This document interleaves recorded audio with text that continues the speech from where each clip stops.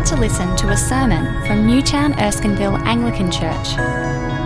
As a church, we want to see whole communities captivated by Jesus Christ and living out his freedom.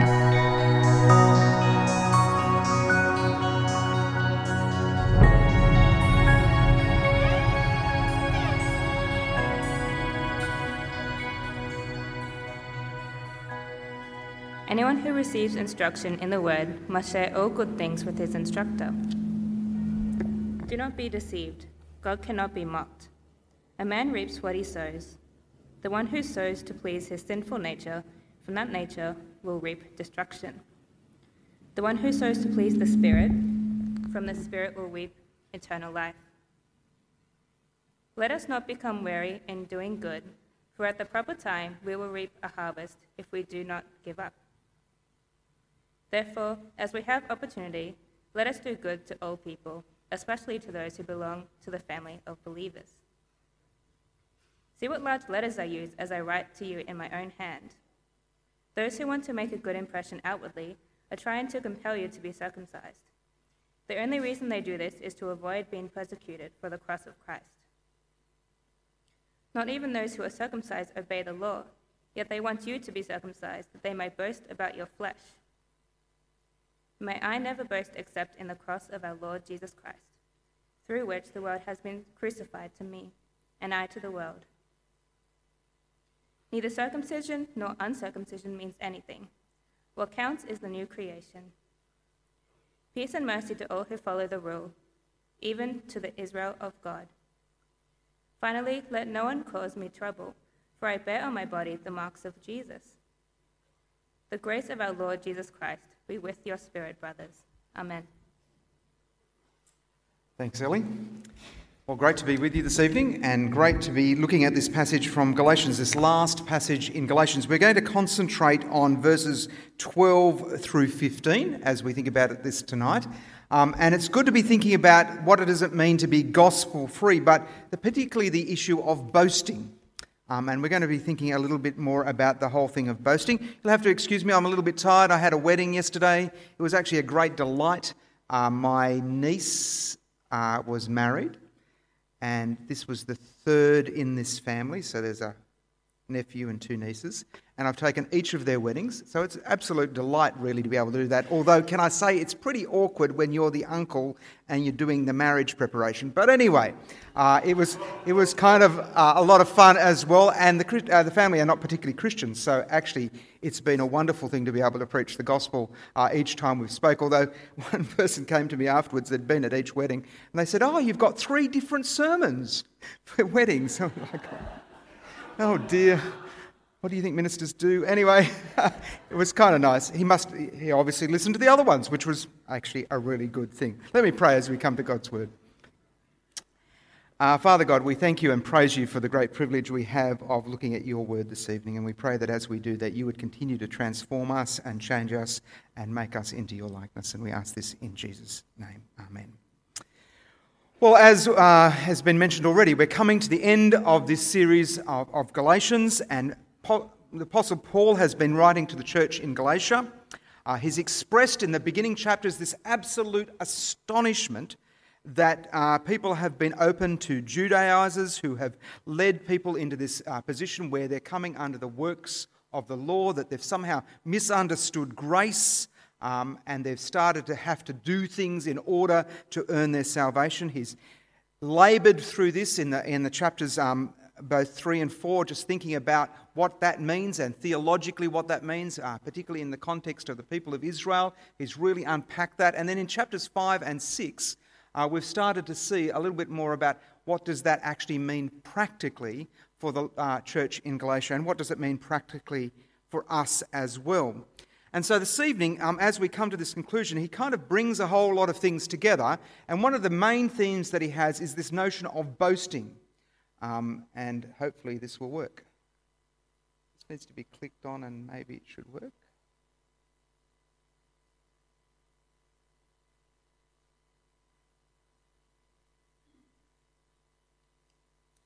Now the thing about boasting is it happened in a very different context to this day and age. The thing about boasting these days is we kind of frown on people boasting a bit. And I think that's actually because of passages like this. These passages have had influences over cultures and societies over many years. And that sense of boasting is not something that, well, particularly Australians feel comfortable with, but other people as well. And that's because we're living in a kind of society that's been affected by the cross, been affected by these statements. But back in the day, when Paul was writing, boasting was actually quite seen as quite normal. We're stuck again.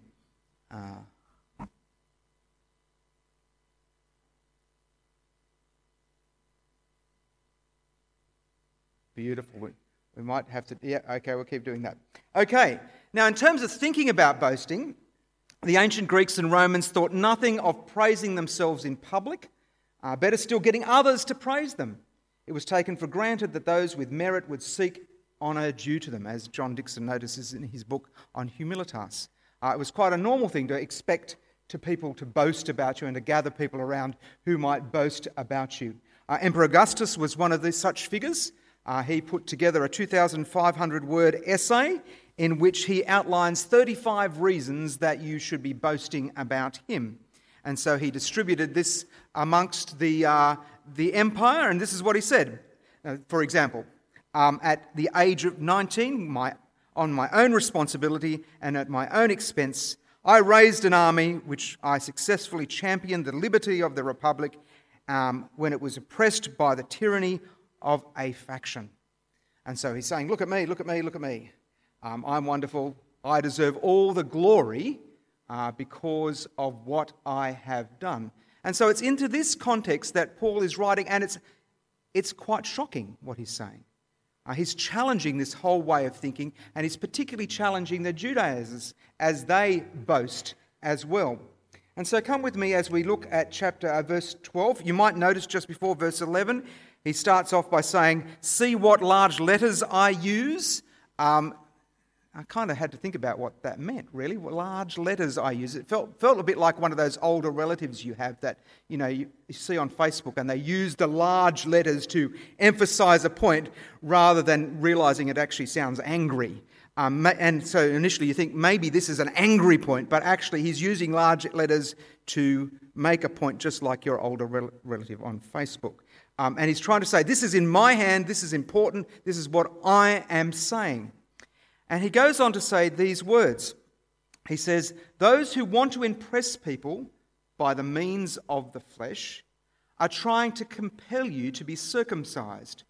They want you to be circumcised that they may boast about your circumcision in the flesh. Now, there's a whole lot about circumcision in this passage. Really what he's doing is identifying something that means that people are subjecting themselves to the Jewish law. So think of it in those terms. I realise circumcision is not something we talk about an awful lot, but think of it in those terms as something that people are forcing others to subject themselves to the law, the Judaistic law. But what it turns out is that what they're trying to do is to impress people by means of the flesh, and they're compelling people to be circumcised, particularly Gentiles who have become Christians. And the reason for it is that they may be boasting about their circumcision in the flesh. Now that's quite interesting because I think that links back to something that Paul said last week. And if you were with us, we were talking about photo bombers. People who jump into the picture and steal the glory of the picture. And last week we noticed that Paul used this term conceited in Galatians chapter 5, verse 25, where he said, let us not become conceited, provoking and envying one another. Now, the thing about being conceited is it draws honour to yourself. It's kind of like a boast. And the result of honour or boasting is provoking. And we talked a little bit about that last week. And if you want to think about that a bit more, go back to the sermon that we did last week. Well, that's exactly what's happening here. These people are boasting. They're wanting to impress people. They're being conceited. And what's the result? They're provoking or they're compelling other people to be circumcised. And so they're seeking their own honour in that context. And I think that's an interesting insight into the way these things are working. Now, Paul says, though, actually, I understand what's behind this. Understand what's, if you like, the sin beneath the sin. There's this boasting. This is the kind of thing we're hearing about. But actually there's something deeper going on in this boasting. And this is what's going on. The only reason they do this is to avoid being persecuted for the cross of Christ. Not even those who are circumcised keep the law. His point is, of course, they're hypocritical. They're demanding that other people keep the law, the Jewish law, and in fact they're not living up to the law. They're not actually being saved by living by the law because they're actually not keeping the law, and they can't keep the law. But he's also pointing it out that in some twisted kind of way, the Judaizers are demanding these things of the new Gentile Christians to avoid being persecuted for the cross of Christ. We'll go on to talk about this a little bit more in a second, but the cross of Christ is obviously a scandal to the Jewish leaders. And perhaps the sense here is that those who are Jewish people trying to see these Gentiles be circumcised are trying to say, well, look, if you at least get circumcised, then we can try and treat you as Jews that have come from Gentiles into being Jews, and therefore you'll receive some protection and you won't receive that kind of persecution because the Jews will persecute you because of the scandal of the cross. And so there's deeper motives going on here, deeper things going on behind the scenes. And in the end, I think probably what the easiest thing to say is that they are seeking approval. Whatever the case is behind what's going on here, the people who are Judaizers are seeking to impress people above them. And they're wanting to boast about the way that they've ensured that Gentile Christians become like Jewish people. And so it's about them. It's actually not about the Gentile Christians who are becoming Christians. It's not about God's glory. They're photobombing. They're stealing the glory of God, and they're conceited in their boasting. Now, it's worth thinking about how does that work out in this day and age? How can we become conceited in our boasting? And that's a pretty challenging thing to think through. I think of two kind of applications here. One is the very personal one, and that is to think through our own lives and to think through what is it that we actually boast in. Perhaps we don't say this out loud. We're Australians after all, and we don't tend to draw attention to ourselves. We don't like that kind of thing. But in our heads, what is that we're boasting? What do we find our identity in? What do we run to? What do we think of in terms of ourselves and how good we are and what we've achieved and what we've done and perhaps what we earn or perhaps what positions we have or how well behaved we are? There's all kinds of different things we can boast in, which are actually about being conceited, about stealing the glory away from God and boasting about what we've done in the flesh. Now, there's another way of thinking about this. Certainly in the church in Galatia, it was really tiny. And you can imagine the people there, it's just, a fledgling kind of church. But these days there's a different kind of narrative, isn't there? There's the kind of narrative which talks about the idea that the church had its glory day, that the church had a golden age in which lots of good things happened and the church had huge influence on society. And now what we see even more and more is the demise of Christianity. And certainly the events this week with George Pell, which just make my stomach curl and just really sadden me to see actually not only him, but just it's a representative of so many things that have gone on in churches and in institutions, and it's just appalling. And under, the church is under God's judgment. It's I don't know what you did when you heard the news this week, but I certainly found myself praying for all those who have been victims of these situations. Oh, wow. And, I get why people are very angry with the church and with people in the church. At this wedding yesterday, I was talking to some people across from me, and they had kids in a church school, and they were just saying to me, yeah, we're thinking of pulling them out. And I get that. I get that. It's appalling. And so we have this sense that, well, there was a golden age and there's a demise in our Christian world and what's in Christianity. And what I see that doing in terms of boasting, just to follow that thread through, is that for some of us, that means that we start to think of ourselves as being quite righteous, as being better than other people, as somehow being,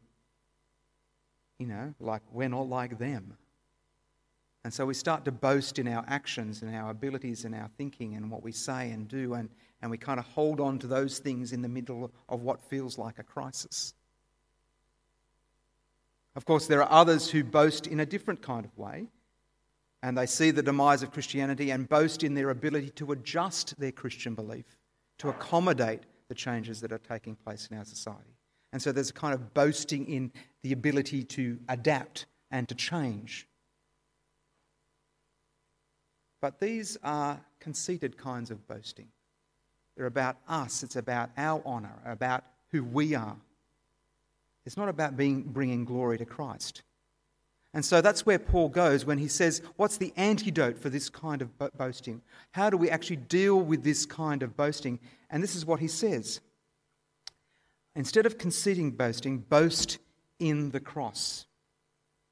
He continues, may I never boast except in the cross of our Lord Jesus Christ, through which the world has been crucified to me and I to the world. Neither circumcision nor uncircumcision means anything. What counts is the new creation. And it's so interesting what Paul is doing here. He's talking about the concept of boasting in the cross. Now, I guess it's a question of what does that look like? What does that mean to boast in the cross? Well, I think it's to understand the place of the cross in the Christian life. And we're just going to unpack that a little bit tonight. But it's really worth thinking through yourself. Do you understand the place of the cross in your Christian life, in the way that you think?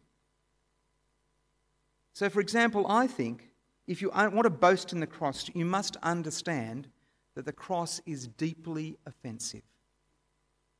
That it's a terrible, terrible scandal. Jews demand signs, Greeks look for wisdom, but we preach Christ crucified, a stumbling block to the Jews and foolishness to the Gentiles. It's a great scandal both to the Jews and to the Gentiles. And why is it such a scandal? Well, it says something about who we are and what we need. It's offensive to those who are kind of conservative, because it says to those who are conservative, whatever you do is not going to be good enough to get you in favour with God. No matter how much you live your life and how well you live your life, how moral you are in your actions, all you do will not add up to meeting God's just demands. And the cross reminds you of that, because Jesus has to die in your place and take the punishment that you deserve. I sometimes use this illustration about swimming to New Zealand. Imagine you were given the task of swimming to New Zealand. If I started out on that task, I would probably swim about 100 metres and drown. But if you kind of wanted to get an Olympic swimmer perhaps, maybe they could make it 10 kilometres, 20 kilometres, 30 kilometres. They'd get a long way. But the truth of the matter is they too would drown eventually. None of us can quite make it to New Zealand. No matter how much we try, no matter how much we try and swim and do our best, we won't make it. We all need the helicopter to come and rescue us. And so that's what the cross reminds us of. That actually we will never make it. That we need Jesus. That we need him to die in our place. And so it's a great offence to those who want to say, I can make it on my own. Of course, it's not only a great offence to those who say that they can make it on, it's also a great offence because it says, Jesus reminds us, I am the way, the truth and the life. No one comes to the Father but through me, but by me. In other words, Jesus is the only way we can be rescued. And of course, that sounds offensive when you want to be inclusive of different religions and different ideas and different philosophies. It's saying, actually, they won't get you there. They too will fail. They might provide you a little raft for a while, but that's going to break apart and you're never going to make it to New Zealand. It's a disaster. Don't put your trust in those things. And so you can see how the cross is so offensive in what it has to say. And it was offensive in the day of Paul, it's offensive now. But to understand what it means to boast in the cross, you have to wrestle with that in your heart. You have to come to terms with its offence. You have to see what it is offering you and me. You have to grasp with your heart and with your soul just exactly what Jesus has done on your behalf, given the blackness of your own heart. And then you just want to boast in what Jesus has done.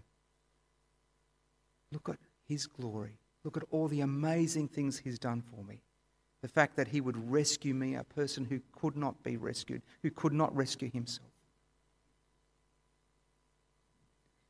If the cross might be offensive, it's got to be central if we're going to boast in the cross. In 1 Corinthians 2 we read these words, "When I came to you, I did not come with eloquence or human wisdom as I proclaimed to you the testimony about God. For I resolved to know nothing while I was with you except Christ crucified."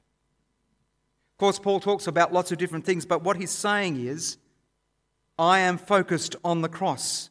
I've decided to know nothing except Jesus crucified. He's saying, I come and I become a Christian because of the cross. But as a Christian, I keep coming back to the cross.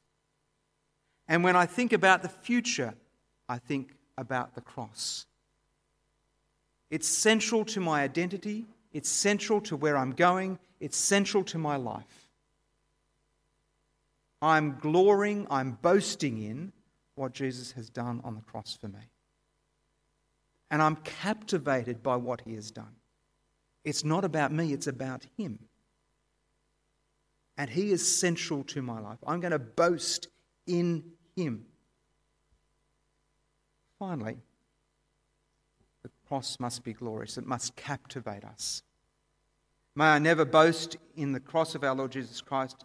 May I never boast except in the cross of our Lord Jesus Christ, through which the world has been crucified to me and I to the world. What he's saying there is, I'm no longer captivated by the glories of this world, the things that you might want to boast in this world. I'm no longer captivated by the money, the finances, the positions, the people, what this world has to offer. I no longer am going to glorify those things. They no longer have power over me. What actually has power over me is the cross of our Lord Jesus Christ. And what's so fascinating is that means that he starts to look at this world in a vastly different way. It means that those things cannot determine his life, cannot determine where he's going, cannot determine how he's going to live his life. He is actually free. He is gospel free. Free to live out the life that God's called him to live, because no longer does he boast in those other things that give him significance. But he boasts in Jesus, who gives him his significance. And so I think that has all kinds of impacts for our day-to-day decisions as we think about our workplaces, our friends, our families. What really matters is not those things that our world boasts in, but Jesus and what he's done for us. And it gives us this glorious freedom, and I think it actually gives us a very different perspective on the demise of Christianity. Some people have put it this way. We often think of a golden age and the demise of Christianity. Well, that's just a fake timeline. It's not the way things are working at all. Because God is renewing all things. He's in charge. He's sovereign. The cross tells us that. And the cross is central to our history and to our future. And so while at the moment it may feel like the tide is out, that there's a great cleansing going on, that things are being taken away, that the water is rushing out, what also is happening is that God is preparing a day when the water will just flow back in. and will transform our lives and this world's lives. There's no such thing as a golden age of Christianity. There have been opportunities where things have been better than other times, but really, we often point back to places like the 1800s and the Great Revivals. It was pretty terrible stuff back then. Think of Jonathan Edwards' church, where lots of people were under 30. Because of economic circumstances, they weren't getting married. They could have got married, but they decided not to. And there was all kinds of problems with people sleeping together. And he's trying to preach to these people and say, let's go a different direction. Or I think of Charles Simeon in Cambridge. There were riots everywhere and big oak doors to keep people who were violent out. And some of his students used to come and join him and throw palings of whatever over the window so that people would stop having sex beneath his window. I mean, these were not golden ages at all. But God was doing a mighty thing. The tide was out and he was going to bring something in. And I want to suggest to you that that's what God wants to do with us. Imagine if it started here. Imagine if in the most secular suburbs in Sydney, God was beginning a great work because we boasted in the cross. Imagine being that kind of gospel free and seeing the whole world reached for Jesus because we really grasped what the cross meant. That it was central to who we are, that we boast in the cross in all that we do, that it so captures our heart that we glory in it and we seek to rid ourselves of any other vain glory. That we might be a light of people who are gospel free in all that we do.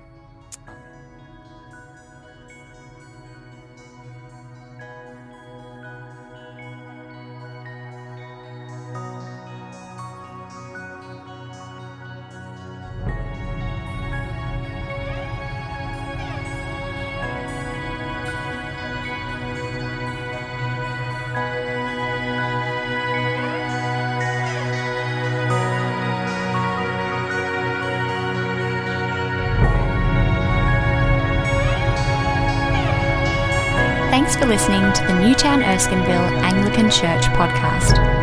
For more audio content and information about our church, please visit neac.com.au.